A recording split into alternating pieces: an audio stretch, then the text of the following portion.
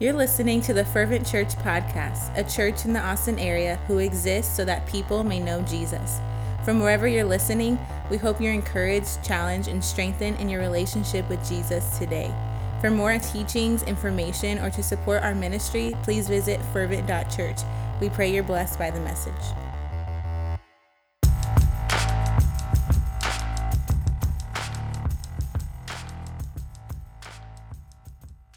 So Father, we thank you. You are good. Lord, we thank you for another week, Lord, of just surviving, Lord, right now. God, maybe we feel like we're just barely getting by, but God, I thank you for each and every moment, Lord, even if it was hard or tough, despite our circumstances, God, that we got through it, God, because you are good. And you've brought us to this point tonight where we're watching online together, God. And I believe that you have a word for each and every one of us, God. And I pray that you'd give us ears to hear what you want to say to us, that you'd give us a mind to understand and comprehend that what you're saying to us. And God, that you'd give us a heart with good soil, that that word would fall upon and that it would bring forth fruit, growth, Lord, and just whatever it is that you desire, God, that you would bring that forth tonight, God. So we give you this time.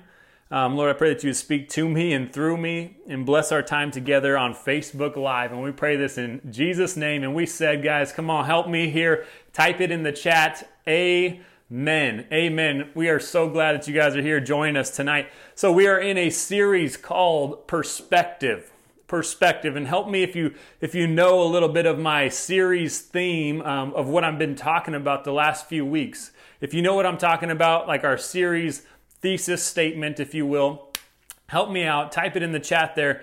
But it is about perspective. Proper perspective leads to proper perception. And let me explain that for a second. For those of you who are joining in brand new, proper perspective leads to proper perception. And what that means is a proper view of something or someone or whatever, an object. Proper view, a proper perspective will lead to proper perception of that thing, which means a proper view of something will lead to a proper understanding. Okay, does that make sense? Our view of something will yield our understanding of that thing. How you view the world is a great example. Because everybody has a view of the world. It doesn't matter if you're from the United States, from Africa, Asia, South America. It doesn't matter where you're from. It's like, but you have a world view. And it doesn't matter if you can see or if you're blind. You have a perception of the world, an understanding. And some people, it's limited by sight, some of it by hearing different types of things. But man, we have a world view. Maybe you don't understand this or know this, but you do. It's so true. If you are alive and active today, you have a world view. It might be, for a majority of us, is a Christian worldview, but it's plagued with so many different types of influences, right? Some people have a Muslim worldview. Let's just be honest. It's a real worldview that people have. Buddhism, agnostic, where they believe there's a higher power, but they don't want to call it God. They don't want to call him Jesus or Buddha or Muhammad or anything like that. Agnostic, right? There's atheist worldviews, right? Where I don't believe in a God or higher power or creator at all. There's not just atheist, there's pantheist worldview, where they believe in many gods. We're like, hey, Buddha's God, Muhammad's God, Jesus is God, everybody's God. There's a world view really for anybody and everybody. And so this is why, and this is just a great example of why perspective matters, because if we have the wrong perspective on life, on the world, we will be led to wrong perception, a wrong understanding. So if you have a Muslim world view, if you're joining us tonight and that's you, I want to say welcome, but I want to say your perspective is wrong. It's off. It's like there's more to it that you're missing. And so if you have the wrong perspective, it will lead to wrong understanding, which will lead to wrong motives, which will lead to wrong actions, right? It will lead to a life of believing lies. It will lead to a life of living lies or living for lies. And then it will also not only lead you to believe lies or live a lie or live for lies, but it will also lead you to lead others to live for lies. Does that make sense? See, perspective is so important. Understanding who you are, understanding who God is, understanding what He made you for, understanding the world around you and that we're all sinners. Man, if we don't have that perspective, we're going to look at other people and we're going to be like, man, that person's so messed up. But see, if you have the proper perspective on life, we're like, hey, we're all sinners.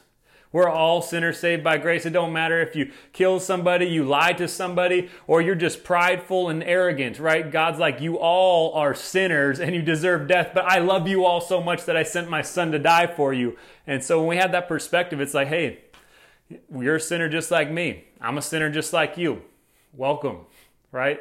And so then we can start to love one another as Jesus loves us.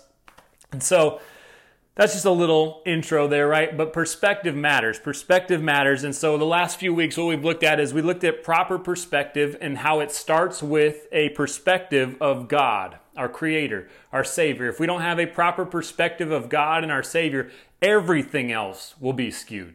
Everything else will be off. It doesn't matter how hard you try to understand life and the purpose of it. If you don't understand who God is, you will miss life completely. Can I get an amen? That's something good right there. If you don't understand who God is, you're going to miss life completely. You're going to miss the blessing, the purpose-driven life that God has for you. Proper perspective starts with a perspective and understanding of God. Then what we looked at was then perspective. After we start with God, perspective moves to us. It moves to us. We got to understand ourselves. If we want a proper view of ourselves, we look to God to get a proper view of Him, our Creator, who made us in His image. And then we all of a sudden understand who God created us to be. He created us in His image, right? He created us by Him and for Him is what Scripture says. And so we start to understand, well, we were made by Him to serve Him for plans and purposes and for things that he laid out before the foundation of the world, I believe in Ephesians chapter 2. And so he says he made us for all these things. And so that shows us our perspective of Him, and then it shows us our perspective of ourselves, that, man, we're here to serve Him. We're a servant of God. Then the third thing, what we looked at a couple weeks ago, was after it leads to a perspective of us, leads to a perspective of others. A thankful perspective is what we called the message, a thankful perspective. And what I mean by that, what we talked about was Paul was thankful. He's in prison when he writes this. He's in prison and he doesn't open up. He doesn't say anywhere in this thing, says, oh, guys, would you just pray for me because it sucks? Hey, man, pray that they give us some good food and maybe we can get 2 meals tomorrow instead of 1. Hey, pray that they would just give us a shower. Or maybe he's like, hey, pray that they would let us out. Man, they don't let us out and I only get to go outside for 1 hour a day, right? It's like he doesn't say anything about what's going on hardly. He barely alludes to it a little bit, right? And so, but he opens up and he says, I thank my God in all my remembrance of you. Always in every prayer of mine for you all, making my prayer with joy. And so he opens up, he's like, I thank God for you. And then he goes on and he says, I want you to know, brothers, that what has happened to me is actually a good thing. I know it looks bad. The perspective that many people would take is, this is a bad thing. And Paul's like, no. If you look at it the right way, it's actually a great thing. It's actually God setting us up in a way that, man, it's just mind-blowing. And so he shows us this perspective that then leads us to see others how God intends. And so with a thankful perspective, giving thanks, man, I'm so thankful for you. I'm so thankful that 20 of you are watching online right now, joining us on a Saturday night, and that many more will come to see this and hear this throughout the next week. I'm just thankful for that. And I remember I taught for Ignition Tucson, which is the ministry that I led for about 6 years. I taught for them a week ago. And man, just so much emotions and thoughts came about when I was teaching them. I mean, it was online just like you and I are doing right now. But man, I felt like Paul in that moment where I'm like, man, I thank God for you guys. Every time I think about you, man, I'm just excited. It just brings joy to my heart that the seasons that we had, the good, the hard, the bad, just those 6 years, every person that came through, the ones that were great and on fire for Christ, the ones that were like, just that a pain in your butt kind of people, like everybody. I'm like, man, God, I'm just so thankful for it all. And I just feel like that. So proper perspective will lead to thanksgiving. Thanksgiving comes from a place of remembering what God has done. Remember, all right? It's like we can't be thankful if we don't remember. So when I've given you guys the example where I'm like, man, I just don't want to go to work today, God. I'm sore, I'm grumpy, I just don't feel up to it. But then when I remember, no, God, I prayed. Or first off, God, you called me to move from Tucson to Texas. And so I moved. And so God, where you guide, you provide. God, I prayed that you'd provide a job for us. And this is the job that you gave me. Yeah, it's hard. Yeah, it's hot outside. Yeah, I work a ton of hours. But God, you've brought me here and this is what you've given me. You're saying, hey, here it is. Take it. Take what's given. And so I'm like, okay, God, I remember. I prayed because you guided me here. And now you're providing this opportunity. God, I'm going to take it. And I'm thankful because you are the provider. I'm not the provider. God, you are the provider. And it brings forth this thankful heart, guys, this thankful heart. And so then the fourth thing, what we looked at last week, is that perspective reveals purpose. Someone typed that in the chat there. Perspective yields purpose. Perspective yields purpose. Let's wait a second. Perspective yields purpose. And I just want to hit one thought from last week. One thought, and perspective yields purpose, because when we have the right perspective, guys, that whatever we go through, good, bad, ugly, it is for Christ.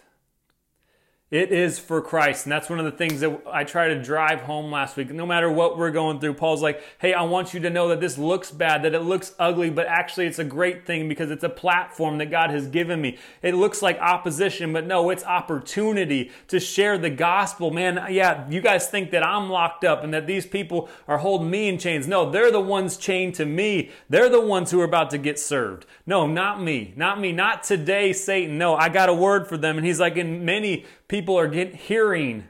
People are becoming more bold to preach the gospel because they see me living out the gospel. And he says, my imprisonment is for Christ. Man, and if we can have that perspective that whatever we go through, coronavirus, man, me losing my job, me being laid off for a season, me having to do whatever, going through a season of sickness and trials, whatever the case may be, guys, if we can look at our situation and we can say, no, it don't matter because God is the God yesterday, today, forever. He is in charge. So whatever I go through, and we're going to even look at this tonight, whether by life or death, it is for Christ. It is for Christ. Come on now. And so tonight we're going to look at what I am calling eternal perspective. That's our message title if you take notes tonight, which you should, because everybody knows that you're going to have to show your notes to get into heaven. No, just kidding. Stupid dad joke, pastor joke. But had to put that in there, all right? But you should take notes because it does help you remember what God has spoke to you. It helps you to look back when you're like, man, I remember that one sermon in Philippians, man, where I wrote that one thing down, right? And you can go and look at what that one thing is and you can read it. So let's check out our text tonight. We're going to go back to verse 18 of Philippians chapter 1 for those of you just tuning in. Philippians chapter 1 verse 18, Paul says, what then? Only that in every way, whether in pretense or in truth, Christ is proclaimed, and in that I rejoice. We looked at last week, Paul says, again, he says, I'm in chains, but it's actually a good thing. It's serving to advance the gospel, and people are just becoming more bold to preach Christ. So he's like, I know it looks bad, but it's actually good. And then he says that there's people out there who are preaching Christ out of pure love, pure motives, and they're trying to evangelize, make disciples. And he's like, but then there are others who are preaching Christ out of rivalry and envy, which is never a good place to do anything, right? It's never a good motive to do something out of a heart of envy. Well, I want to do that, so let me just, or I like what they're doing, so let me just do that too to try and be as cool as they are, right? It's never good to do that. It's never good to do something out of a heart of rivalry where we have this competition going on. No, in the kingdom, guys, we're all on the same team, so it shouldn't be this thing where like, oh, I'm better than you and who can get the most likes or views and get out to the most people. No, it's just a thing like, hey, we are on the same team.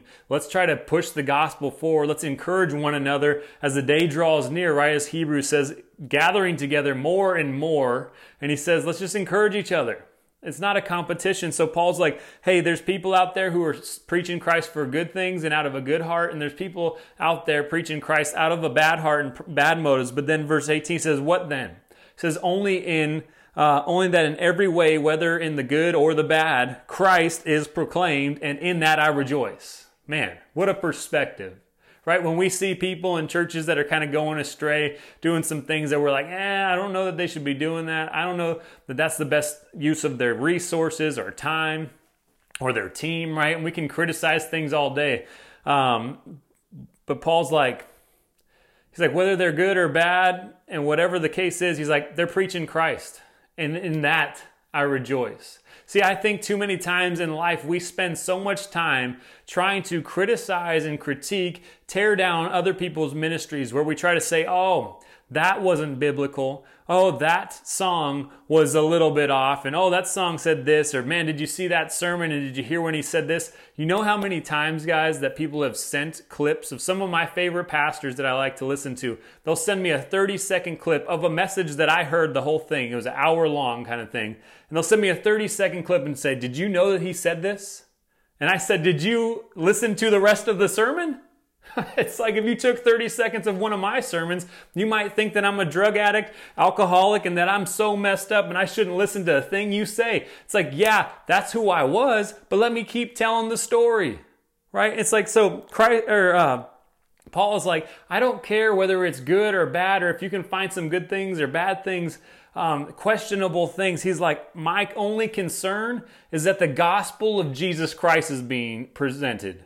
That the gospel of Jesus Christ is going out. And so he's like, as long as that's happening, everything else, he's like, I'm not really concerned about it. I'm not going to write a big letter and trying to correct all of your doctrine and your thoughts about the other churches. No, Christ is proclaimed, and in that I rejoice. That's part of an eternal perspective, guys.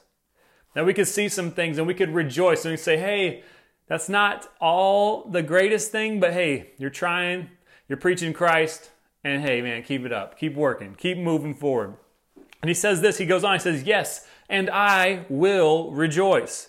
And he goes on, verse 19 says, for I know that through your prayers and the help of the Holy Spirit, and the help of the Spirit of Jesus Christ, that this will turn out for my deliverance. So he says, through your prayers, he's like, I rejoice. And he says, and I know that through your prayers and the Spirit of Jesus Christ, that this will turn out for my deliverance. And I just want to make a quick point right here. Prayer and the Holy Spirit. Can we just say this for a second? We need to understand this. Prayer and the Spirit brings deliverance. And that's not to say that our prayers are what fuel the whole thing. But I want to say this is that prayer matters. You need to have a perspective of prayer. If you're not praying, I just think it's a waste.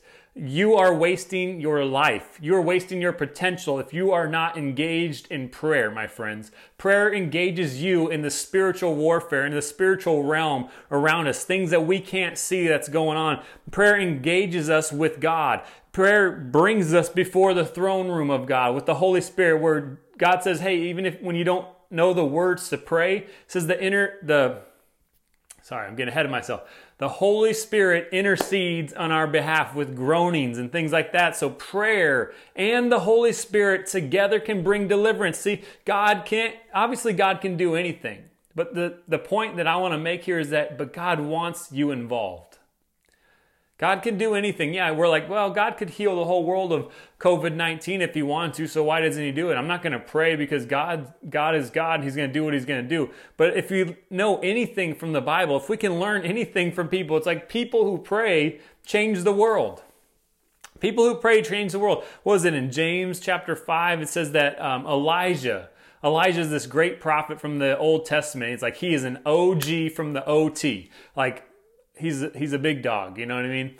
Anyways, he's like, Elijah was a man with a nature just like ours. And so what he's saying in James chapter 5, he's like, Elijah was just like us. And it said that he prayed fervently that it wouldn't rain. And then he says, and then it didn't rain for 3.5 years. Then he prayed again that it would rain, and then it started to rain. And it's just a simple illustration, simple text that tells us that, man, prayer is powerful. If you're not praying, guys, you are wasting potential. God wants to hear from you.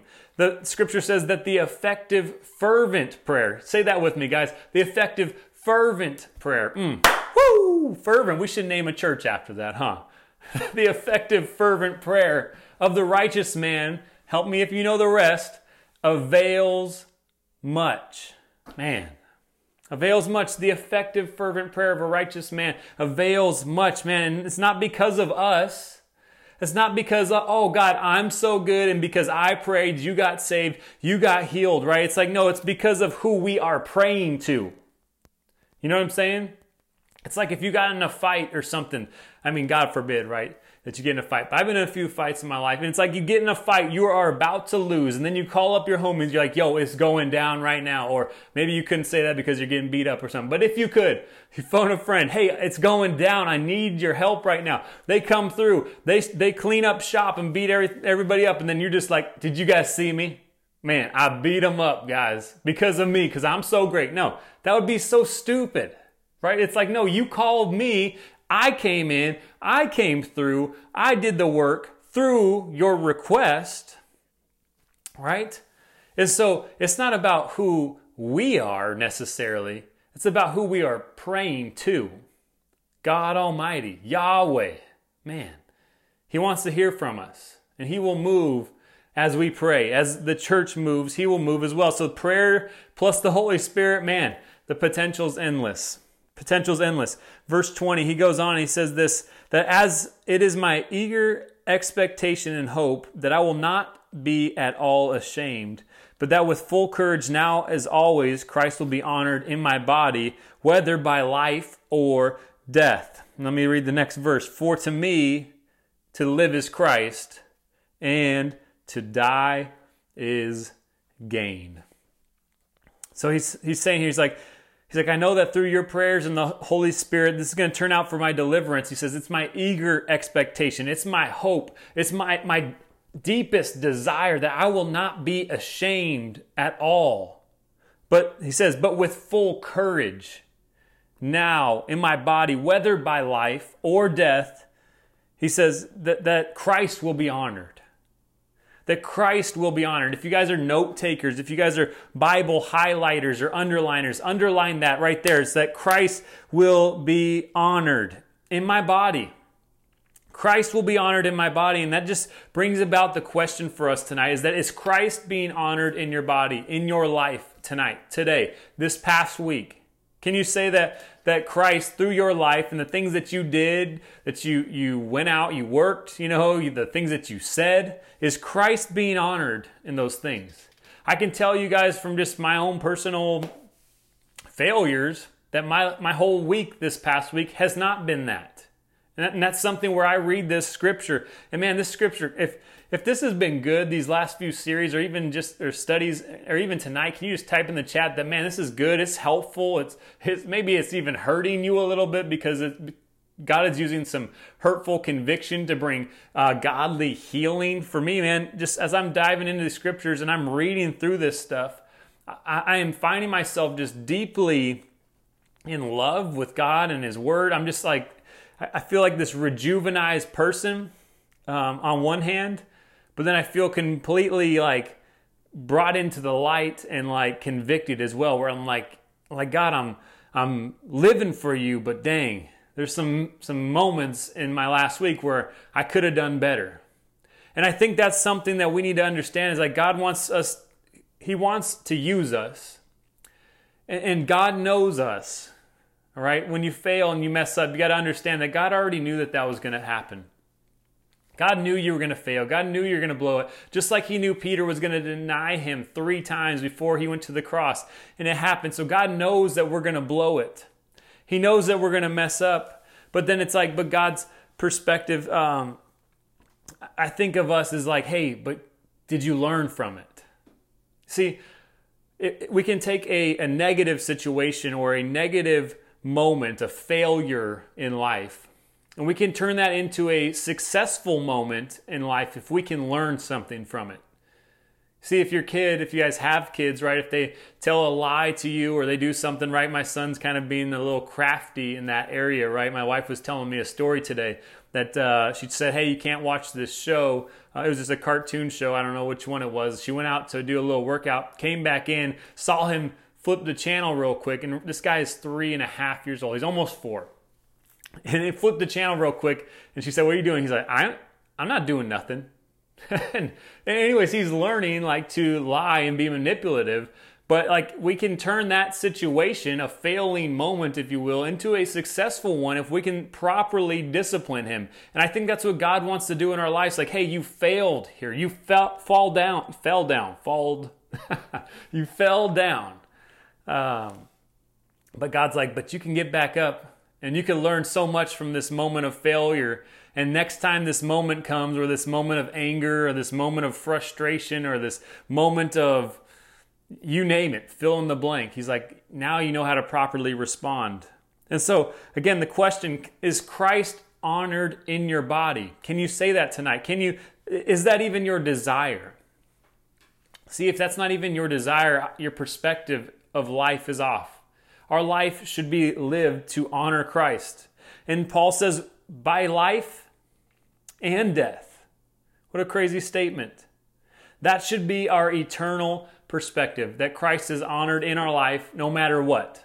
Can we just say that? That Christ, let Christ be honored in my life no matter what. That's what Paul's saying.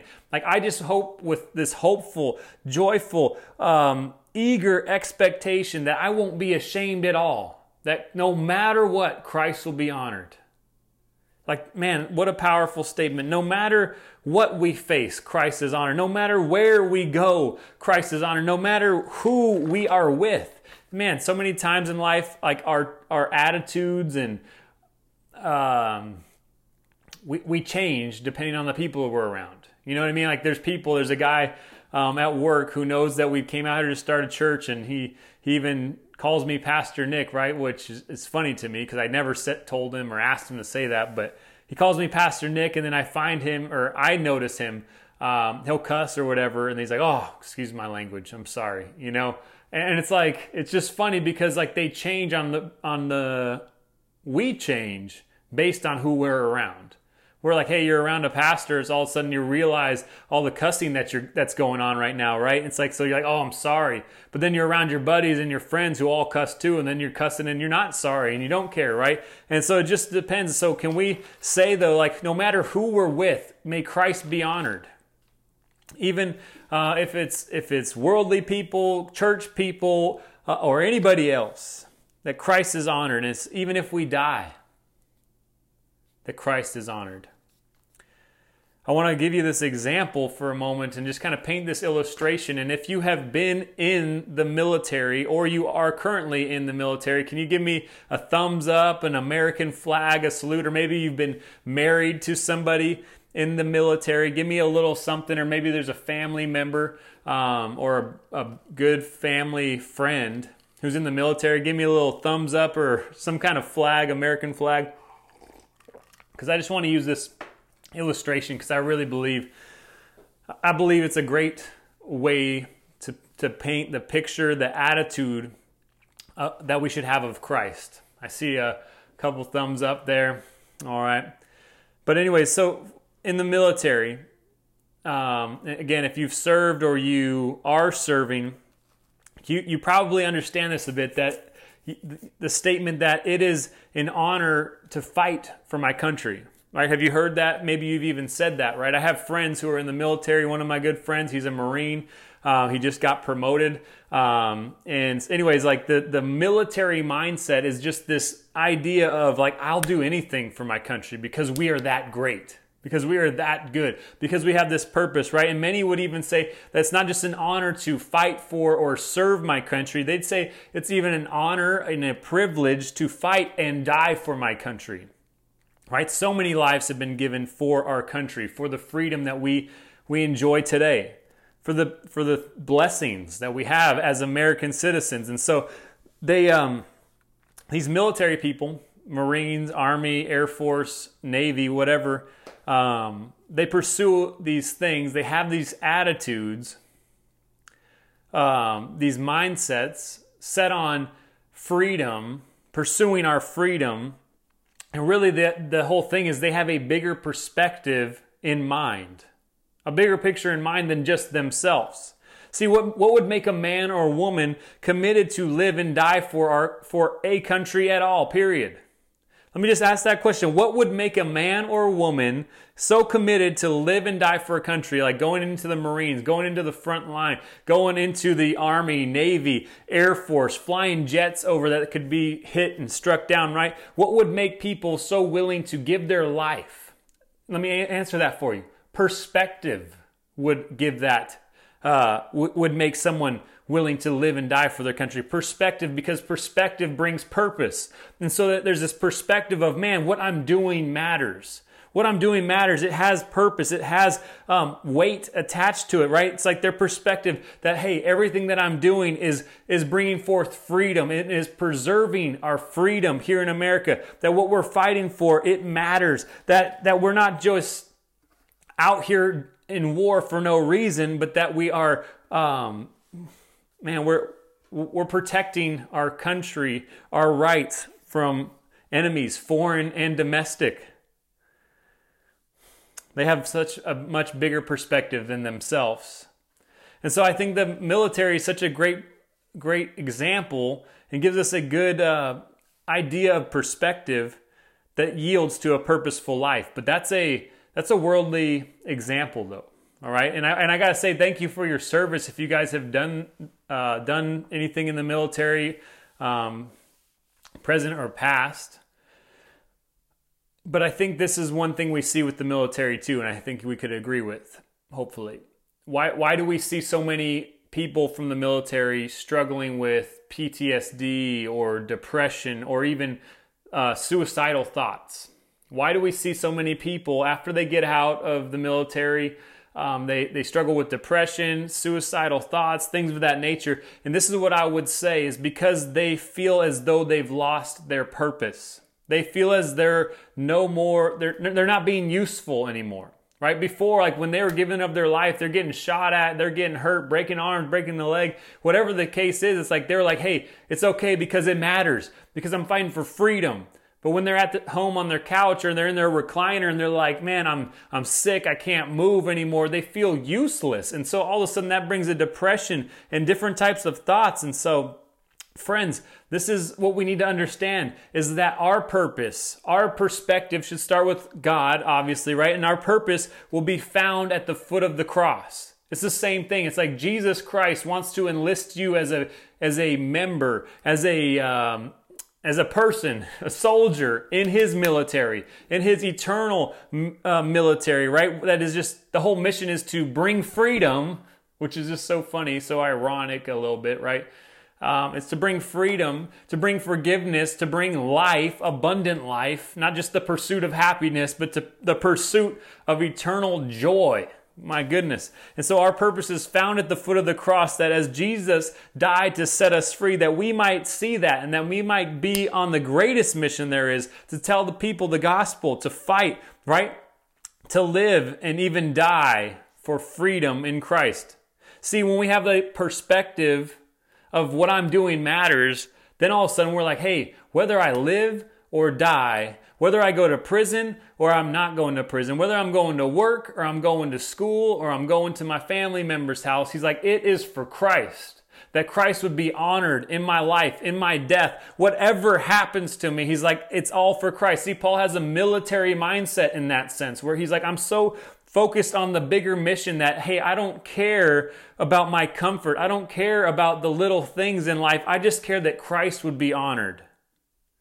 Whatever else happens, he's like, it doesn't matter.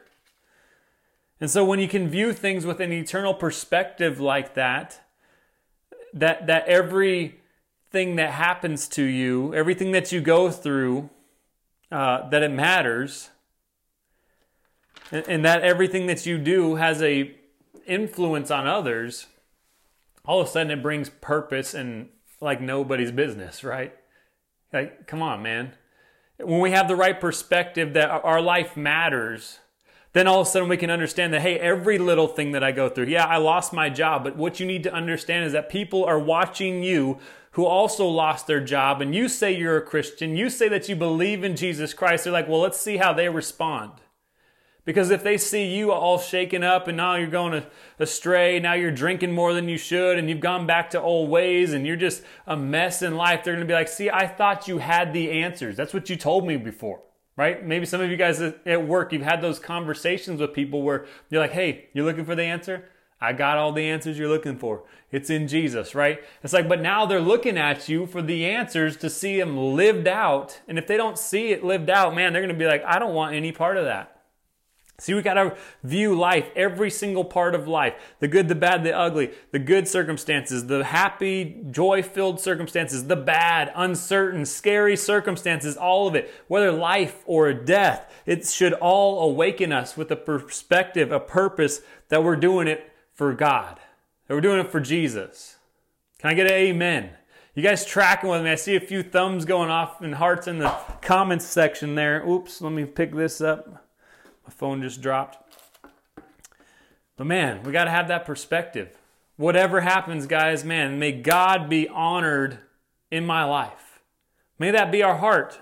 But let's go on. Verse 22, he says that if I am to live in the flesh, that means fruitful labor for me. So, Paul, for those of you guys just joining us, we're looking at Philippians chapter 1, verses 19 through 30. We're in verse 22, and he just said that whether I live or die, that Christ would be honored in my body. He says, for me to live is Christ and to die is gain. So he's like, if I'm living, I'm telling people about Jesus Christ, whether it's good circumstances or bad. If I die, I gain way more than I had here. Right? It's like I gain a life. I gain eternity with my Savior, my Maker, the one who died for me. Man, I get to be with Him. But he's like this. But verse 22 says, if I am to live in the flesh, he says that means fruitful labor for me. That's a perspective right there. That's a question to ask yourself right now. It's like if you're alive, and what you are, because if you're watching this and you're breathing, you are alive, right? It's like, can you say that what you're doing in life, can you be like, hey, whatever I do, I want to be fruitful. Like fruitful in the terms of what God wants you to do. Not fruitful in building your own kingdom and your own wealth and your own security and safety, whatever. No, fruitful labor in the flesh. Are you living a life of fruitful labor in the flesh for other people? That's the question. See, Paul's like, if I remain here, he has the perspective where like, I'm living for you guys. I'm living for you. And what that is, it's a Christ perspective. And we're going to look at that more next week, but it's Christ perspective. He was a servant. He came down to serve, not to be served, but to serve the lowest of low sinners, you and I. Right? Isn't that crazy? So what Paul's saying is like, if I remain in the flesh, if I remain in this life, it means more fruitful labor for me with you. It means that we get to have more conversations, more counseling opportunities, more preaching, more letters back and forth, more church planting, more spreading the gospel and then being arrested by people because we're not obeying the rules and proclaiming Caesar as king, right? He's like, if I'm to live in the flesh, that means fruitful labor for me. Yet which I shall choose, I cannot tell. Which is interesting, because Paul's like, man, I want to stay here, and I understand the good that it would be, but he's like, but I also just kind of want to leave, and I want to be with the Father. And I think that's just a great desire, right? It's like it shows his desire. It shows his understanding of God, where he's like, man, I just so want to be with God. Guys, I've been through so much. You know, it was in 2 Corinthians, he's like, I've been shipwrecked. Like, I've been beaten with whips. Like, I've been imprisoned. Like, all these crazy things happen to Paul. And he's like, man, I just want to be with God. Can't it just be over? Right? Like, after a hard day of work, you know what I mean? When you're like, man, you're the last hour or two, and you're like, I just can't wait to get home. I just want to be home with my wife and my kids. And I just want to be good. Right? It's like Paul's like, man, I just want to be done with this life of laboring because it's just so hard and exhausting. And he's like, and I don't know what to choose. But it shows that he has this good desire, man, that he wants to be with Jesus. He just wants to go home, and that should be all of our desires. That's like a good key indicator. If you are close with Christ and you have the right perspective, it's like your deepest desire should be like, man, I just can't wait to be with Jesus. Do you guys ever think that? Do you ever feel that way? I know I do. I feel like more and more, like especially since we moved out here to Texas, it's just like, God, I just can't wait till you come back. I just can't wait. It's like, man, take me, my wife, and my kids. Let's go. Let's go. Let's get to eternity. Let's get to this worship party that's going to last forever, man. I just can't wait to be with them, where there's no more exhausting times of just being just totally drained of energy. There's no more frustrating times. There's no more sin. There's no more crying, no more heartache, no nothing. It's just perfect worship and praise and glory to God Almighty. I can't wait. But is that your desire? Is that your deepest desire? Because if it's not, then there's probably a perspective that's off. You're not viewing life properly. You're not viewing God properly. And you need to realign that with Scripture there. So Paul's like, man, which I'm going to choose, I cannot tell. But verse 23 he says, I'm hard pressed between the two. My desire is to depart and be with Christ, for that is far better, right? It's like, what better situation can there be than to be with Jesus, right? He says, but, verse 24, but to remain in the flesh is more necessary on your account. But to remain is more necessary. That's a question. That's something to underline there. I have that underlined. More necessary on your account. See, to have the proper perspective of purpose and what God's put us here for, we got to look at like, hey, what's more necessary for others? Paul's like, I could go be with Jesus. I could just make this Roman soldier so mad and angry that he would just kill me right now, right? He could just say, hey, man, I know you said you was going to kill me if I told you about Jesus again, but hey, I just want you to know Jesus loves you. Whoa, man! Right? Maybe that's the case. I don't know. But Paul's like, but to remain in the flesh, to be here is more necessary for you. It's more necessary for you. This perspective. What's more important, my comfort or your salvation? What's more important, my comfort and me being in heaven in this painless, sinless place right now, or your understanding and perspective of the gospel? See, Paul's like, it's more important that you guys understand this fully. So if that's the case, I'd rather stay here for a few more years so that you can know Jesus and know who he really is, than me going to be with Jesus, and then you guys miss out. See, that's perspective. That's fuel for the fire. Like, why am I going through this? Well, we're going through it because other people are watching right now. And it's more necessary for them to see a Christian struggle, yet endure and persevere through some hardship, right? It's like it's more necessary for them to see that than for God just to come back and wrap it all up and then he takes you, but then they're left behind. No, they need to understand and see someone live it out. What's more important? Your comfort or their salvation? Man. So Paul's like, but to remain is more necessary on your account. Verse 25, convinced of this, I know that I will remain and continue with you all for your progress and joy in the faith, so that in me you may have ample cause to glory in Christ Jesus because of my coming to you again. So he's like, hey, I'd rather remain. I want to teach you guys. I want to serve you. And really, Paul, again, he just has the mind of Christ, which we will look at more next week, but he has the servant mindset. He's a servant leader, leading as a servant there. Verse 27, he says, only let your manner of life be worthy of the gospel of Christ, so that whether I come and see you or am absent, I may hear of you that you are standing firm in one spirit, with one mind, striving side by side for the faith of the gospel. And so this is another underlining sentence in here, guys. Let your manner of life be worthy of the gospel. Man, that's something to take to heart, guys. Something to ask yourself tonight, today, whenever you're listening to this. If you're listening on the podcast years from now, let your manner of life be worthy of the gospel of Jesus Christ. And is your life worthy? Are you living your life in a manner that's worthy of the gospel of Jesus?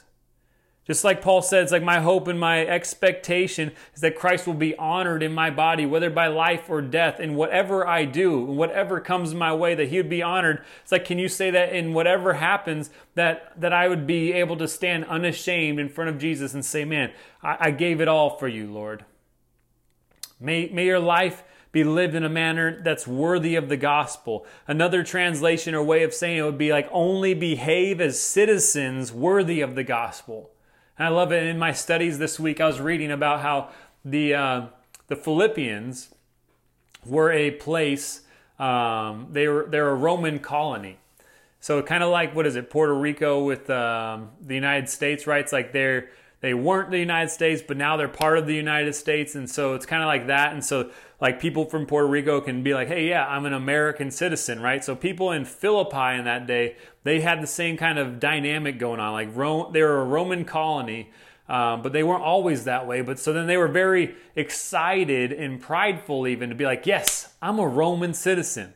Yeah, I'm from Philippi. I'm a Roman, right? It's like, so they had this citizenship with Rome where it would bring forth this joy, this attitude of probably pride and different things like that. But Paul, he's kind of picking at that a little bit. He's like, guys, behave as citizens of the gospel of Jesus.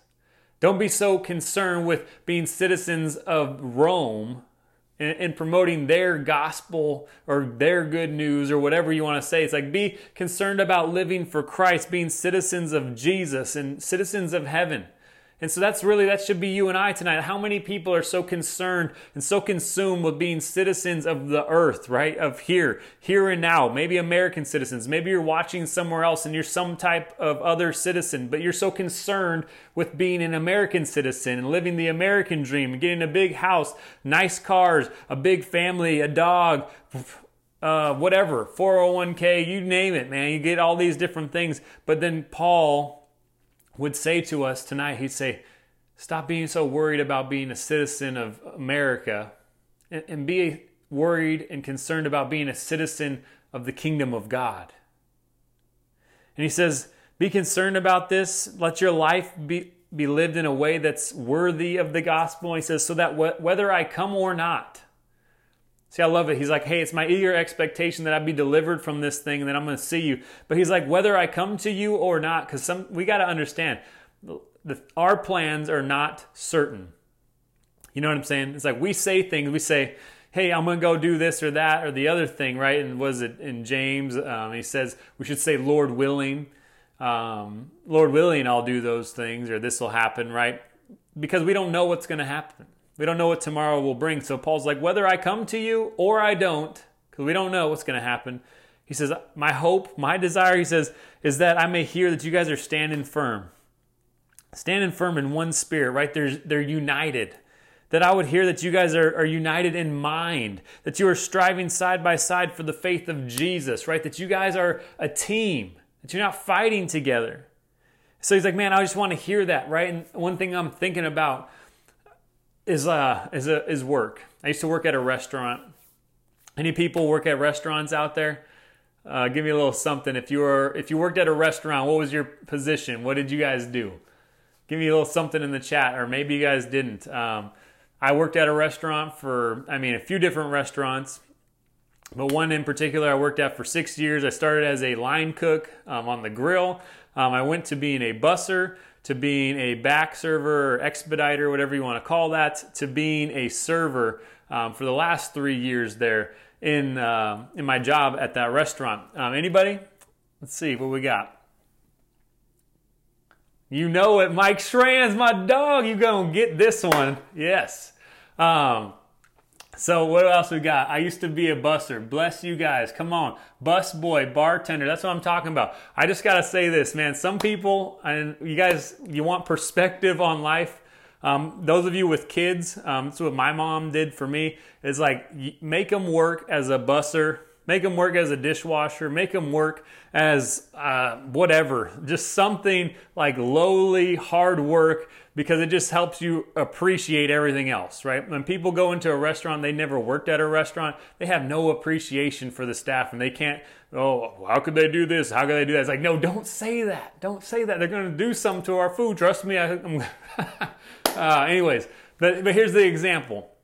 As I worked at this restaurant, right? So in the side station, after your tables got their water and their food, different things, and you check in on them, we would be in the side station, right? I have my phone out, we'd be texting. But you know you're not supposed to be texting because the boss told us in the meeting prior to that night opening, we have a meeting every single day. He's like, hey guys, make sure that you're not on your phones, that you're hard at work, that you guys are paying attention and whatever, yada, yada, yada, right? And so we all knew those things. They were like in our mind. We could have regurgitated that to him on the spot if he wanted us, hey, what was my meeting about? This is what it's about every day. Like it's nothing new. But yet every time the boss was in his office or he was away somewhere else, we're all on the side station doing what we know we shouldn't be doing. Right? Text messaging, goofing off, whatever the case is there. But Paul's like, don't let that be you. Don't let that be you. Right? Don't let that be you. See, we're like, oh, Pastor Nick's not here, so we can cuss or do whatever, right? And that's not even remotely what we need to understand. What I think so often we're just like, well, I'm not in church right now, and so I can get away with it. I can do whatever else I want to do. It's like, but we should be living in a life that's like living our life as if Jesus was in the flesh, watching every move we made, every word we spoke, every single thing, every moment. Like that should be our life. It shouldn't be like this, oh, the boss is away, time to play. No, it's like the boss is here. And you got to understand, man, Jesus knows everything that's going to happen. He knows everything that has happened. He says that he will hold us accountable to every word that we've spoken. And man, that's a crazy thought to think. It's like he knows it all. And so often we think like, oh, we're getting away with it and he doesn't know. No, Jesus knows. And so his heart for these people is like, whether I come and see you or not, I just really hope that you guys are staying on task, that you're being united in Christ, that you're being united in mind, that you're being united in your faith together, and that you guys are going forward. That's something too, it's just like, Paul's like, even if I can't make it, maybe I die. It's like, you guys can't let the vision die. You can't let the mission die. You got to keep going on. And you got to keep fighting. Fighting the good fight, he writes in another letter. Let's see here, last couple verses. Verse 28, he says, and not frightened in anything by your opponents, and he says, this is a clear sign to them of their destruction, but of your salvation, and that from God. So he says, I hope that you guys would strive alongside of each other in the gospel, united in mind, united in Christ, united in faith. He's like, I hope that that's what I hear. He says, and I hope that I hear that you're not frightened in anything by your opponents. And so notice though here, this is not him saying, do not be frightened by anything, all right? It's like faith is not the absence of fear. We need to understand that. So often we think, oh, well, I'm fearful of something that's going on or something that could happen. And then we wonder, are we really in faith? It's like faith is not the absence of fear. Faith is moving forward in spite of fear. It's like, yes, I'm afraid because I don't know what's going to happen. If you were to ask me and said, Nick, were you afraid when you went out to move to Texas with your wife and your kids and bought a house to start a church and you didn't have a job and you don't really have any means of income set up right now, I would be honest and say, yeah, I was afraid. There was some fear in that, but it wasn't going to stop me from living in faith. You see what I'm saying? It's like, I know God's called me to it and I know he's going to get me through it. And so it's like, God, it's like, I want to have this life where I push through it. So he says, not frightened in anything, but he says, by your opponents. By your opponents. Some of our opponents, we could say, would be atheists, I think would be an opponent. I think so oftentimes we see Christians who are afraid of atheists and conversations with atheists about life and God, and we are afraid to engage into that conversation because we think, well, we don't know all the answers. And what if they say this? What if they say that? But we shouldn't be afraid of any of that because we're united in Christ. We're united in mind. We're united in faith. And we're living a life worthy of the gospel because we know Jesus is real and that he loves us and he has a plan for us. So we shouldn't be afraid to engage. We should just be like, hey, I'm going to welcome your conversation. And that doesn't mean that you know all of the answers or that you have to pretend like you do. But when they see a confidence in you that, hey, I don't know the answers to that, but I know the one who does, it's like they see that confidence and all of a sudden, like Paul says, he's like, that's a sign to them of their destruction, but of our salvation. The confidence that we have in spite of fear, in spite of not understanding everything. No, I can't answer every question. No, I can't tell you why bad things happen to good people, right? No, I can't tell you why coronavirus is here and killing people and making people sick and people are losing jobs. No, I can't tell you all of that deep down, right? But what I can say is that God is a good God who can turn the bad things and use them for good. He's the one who will bring beauty from the ashes, right? It's like, so we shouldn't be afraid of opposition or other religions. Jewish people, Mormons, Jehovah's Witness, we can even say Satanists, right? People who have all these other different world views. We shouldn't be afraid to talk to them about Jesus. No, that doesn't mean you know everything. So don't be afraid to engage just because you don't know. It's like, just engage in it. It's like, hey, I don't know the answer to all these questions, but I'd love to try to work through them with you. Anyways, he's like, not frightened in anything. And it's like, when we have that confidence, when you have that confidence in front of somebody, when they're asking you these deep questions or they're just trying to jab at you and they're trying to bring you down, and you still have this confidence and you can respond in love and joy and whatever, it's like, it's a sign to them of their destruction. It bothers them. I remember one time on 4th Avenue in Tucson, which is like this whole strip of bars and stuff, not stripper bars, strip of bars. Okay, I realized how that might have been perceived, which would be wrong perception of what I said. But I was down on 4th Avenue and a bunch of bars out there, right? And I wasn't down there to party, but me and some people, we were there to witness to people. So we're walking around, we're praying with people. We had a sign up. One of our signs that said, what did it say? Oh, it said, not every Christian is a Christian. And then we would ask people, say, hey, what do you think about this statement? You know, and most people say, oh, I believe it's true. Well, why do you think it's true? And then they would say, oh, well, I just think a lot of Christians are hypocrites. Different things like that. But anyways, I was talking with this one guy, right? This is like midnight, maybe 1 a.m. This guy is drunk out of his mind. And I'm just talking to him about Jesus. I wasn't trying to push Jesus upon him. He was like staying engaged in the conversation. I'm like, well, if this dude's going to stay here and talk to me, I'm going to talk to him. I'm going to take this opportunity. Did he bring questions my way that I didn't know or have answers to? Yeah, he did. But at the end of the day, this is what he said to me at one point. He said, man, I just want to punch you in the face right now. And I just stood there and I kind of laughed. And he said, you're not afraid? I said, no, I'm not afraid of you. And for me, honestly, I was like, you're so drunk, if I just pushed you, man, you fall over and trip over gravity. Like, you know what I'm saying? But anyways, it was like, he was just so mind blown for that moment where he's like, what? Why aren't you afraid of me? I said, dude, I don't know. I'm not afraid of you, man. Jesus loves you. If you want to punch me in the face, punch me in the face. And it's like, I got punched in the face for telling someone about Jesus. It's like, that bothers people though, when they're like, man, why do you have this confidence? It bothers them because it's a sign to them of their destruction. They don't have it all together.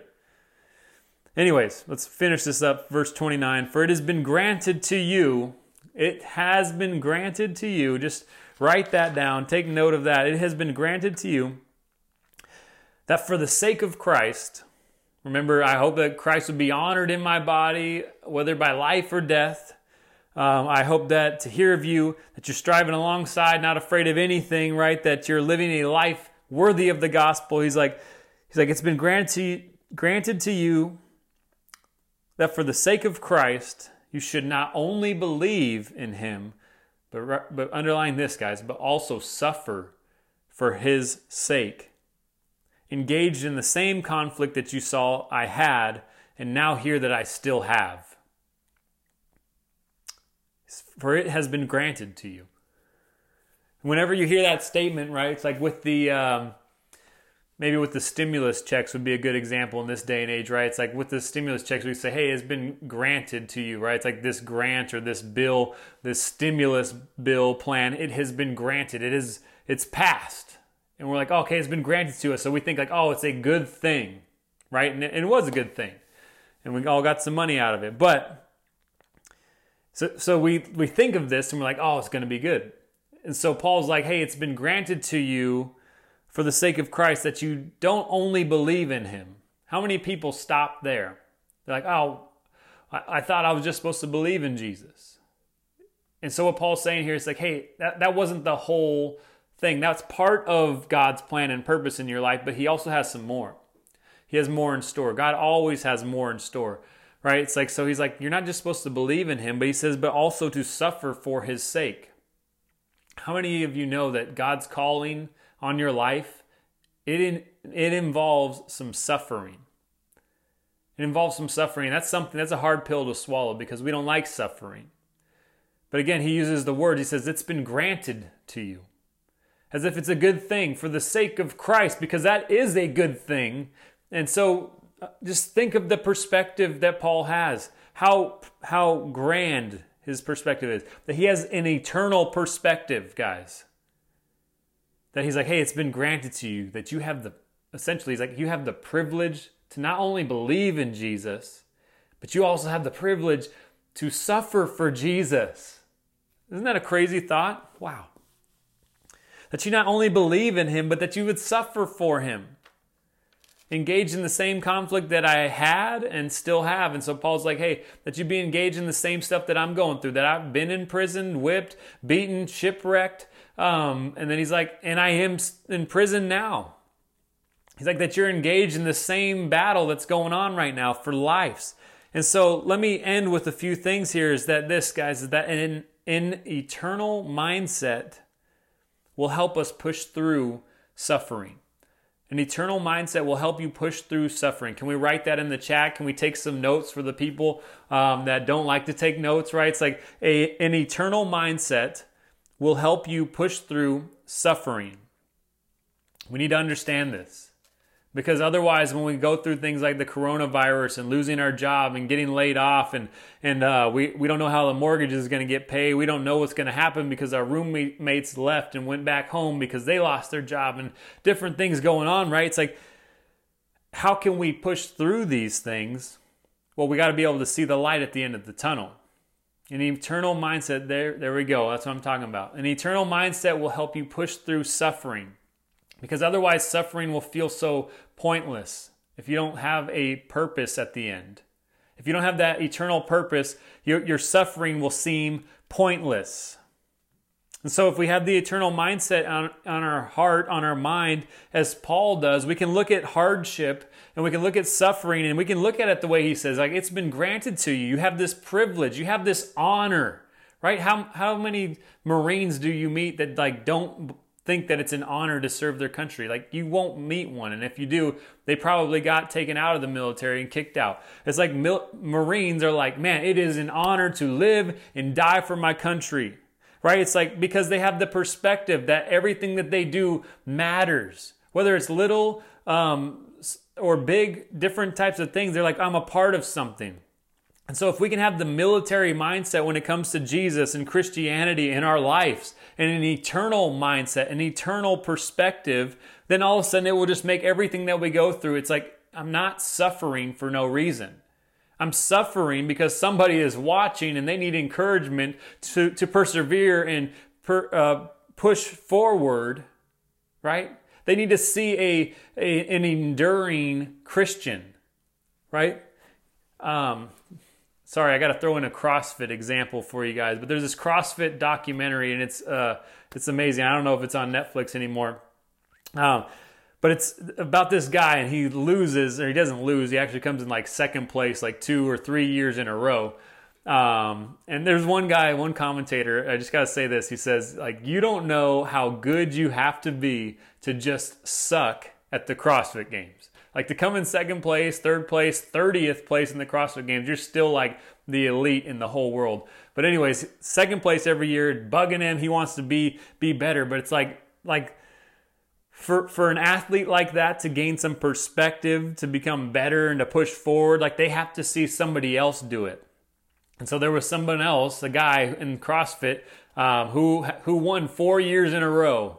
Rich Froning, right? It's like he won 4 years in a row. And it's like, so what you want to do is like, how can I persevere and get better? It's like you want to look at someone else who is persevering and is currently doing what you hope to do, who is currently going through a hard situation. Where am I going to find hope? Well, look to somebody who has hope in the midst of hardship and what do you call it? And do what they do, essentially. So when we can look at this, like, why am I going through this? It's because people are watching and people need hope. People need encouragement that even in suffering, because suffering is a reality. Jesus says, in this world you will have tribulation. So that's a promise, right? Like we like to quote all the good promises. It's like, oh, he has a life and a plan of purpose that that we're going to prosper and not to hurt us, not to harm us. But then what about Jesus when he says, no, in this life you will have tribulation. But then he says, but take heart, I've overcome the world. So what the world needs to see is a persevering Christian with an eternal perspective, an eternal mindset. And this is what we need to know as well. Type this in the chat. An eternal perspective will bring present or current perspective. I think that's so good. I think that's the key to it. An eternal perspective will bring or give you a present perspective. Like you're like, how do I have perspective on life right now? Well, if you have perspective on eternity, it makes everything that you're going through now matter. So let's set our minds and our eyes on Christ this week. Let's have an eternal perspective that everything that we face, everything that we go through, every temptation that we face, it all matters. It all is working to either, this is one thing that I've said to many of my students over the years is that we're all leaders. But the question is where are you leading people? Who are you leading people to? So everything we're going through matters. And so hopefully this week we'll look to set our minds and eyes on Christ more than last week, to seek to be fruitful and to honor Christ in everything, right? As Paul says, whether through life or death, that we would see, hey, even in one more day of coronavirus and stay-at-home orders and things being closed and social distancing and different things, even if that happens, may Christ be honored in my body, in my life. And may we seek, and this might sound a little crazy, but may we seek to suffer a little more for the sake of others this week than we did before. And what that looks like is seek to serve. Seek to suffer means seeking to serve. Because as we're serving people, right, we're kind of suffering. It's like, hey, it's not benefiting me at all to do this for you right now. But if we can have that mindset and that perspective, that is an eternal perspective where we have eternity in mind, where I'm serving you to get nothing out of it but to help you get to heaven, to help you see Jesus through me, through my actions, through my words. Amen? May we seek to be more fruitful, see Jesus in everything, have an eternal mindset and perspective that everything we face matters, everything that we go through matters, our attitude matters, our words matter, our actions matter, guys. And so may we just seek to have an eternal mindset and live, as he says, let your life, or he says, only let your manner of life be worthy of the gospel of Christ. And may that be our heart, our prayer, our attitude this week. Amen. Amen. Man, yeah. Thank you guys for joining. Let's end in prayer. Father, we thank you for your word, for it is good, and it is the word, the bread of life, God. And it is what we need. As you said, Lord, before, is that man does not live by bread alone, but by every word that comes from you. So God, help us to live by your word, according to your word. When we mess up, help us to align ourselves with your word and repent, Lord, and just to come back to you and learn from our failures, Lord. May we live a life that is worthy of the gospel. May we seek that you would be honored in our life, in our actions, in our thoughts, or even in our death, God. That you would be glorified through everything that we do, and may you be where our perspective is, Lord. Give us an eternal perspective, and we pray this in Jesus' name. Amen.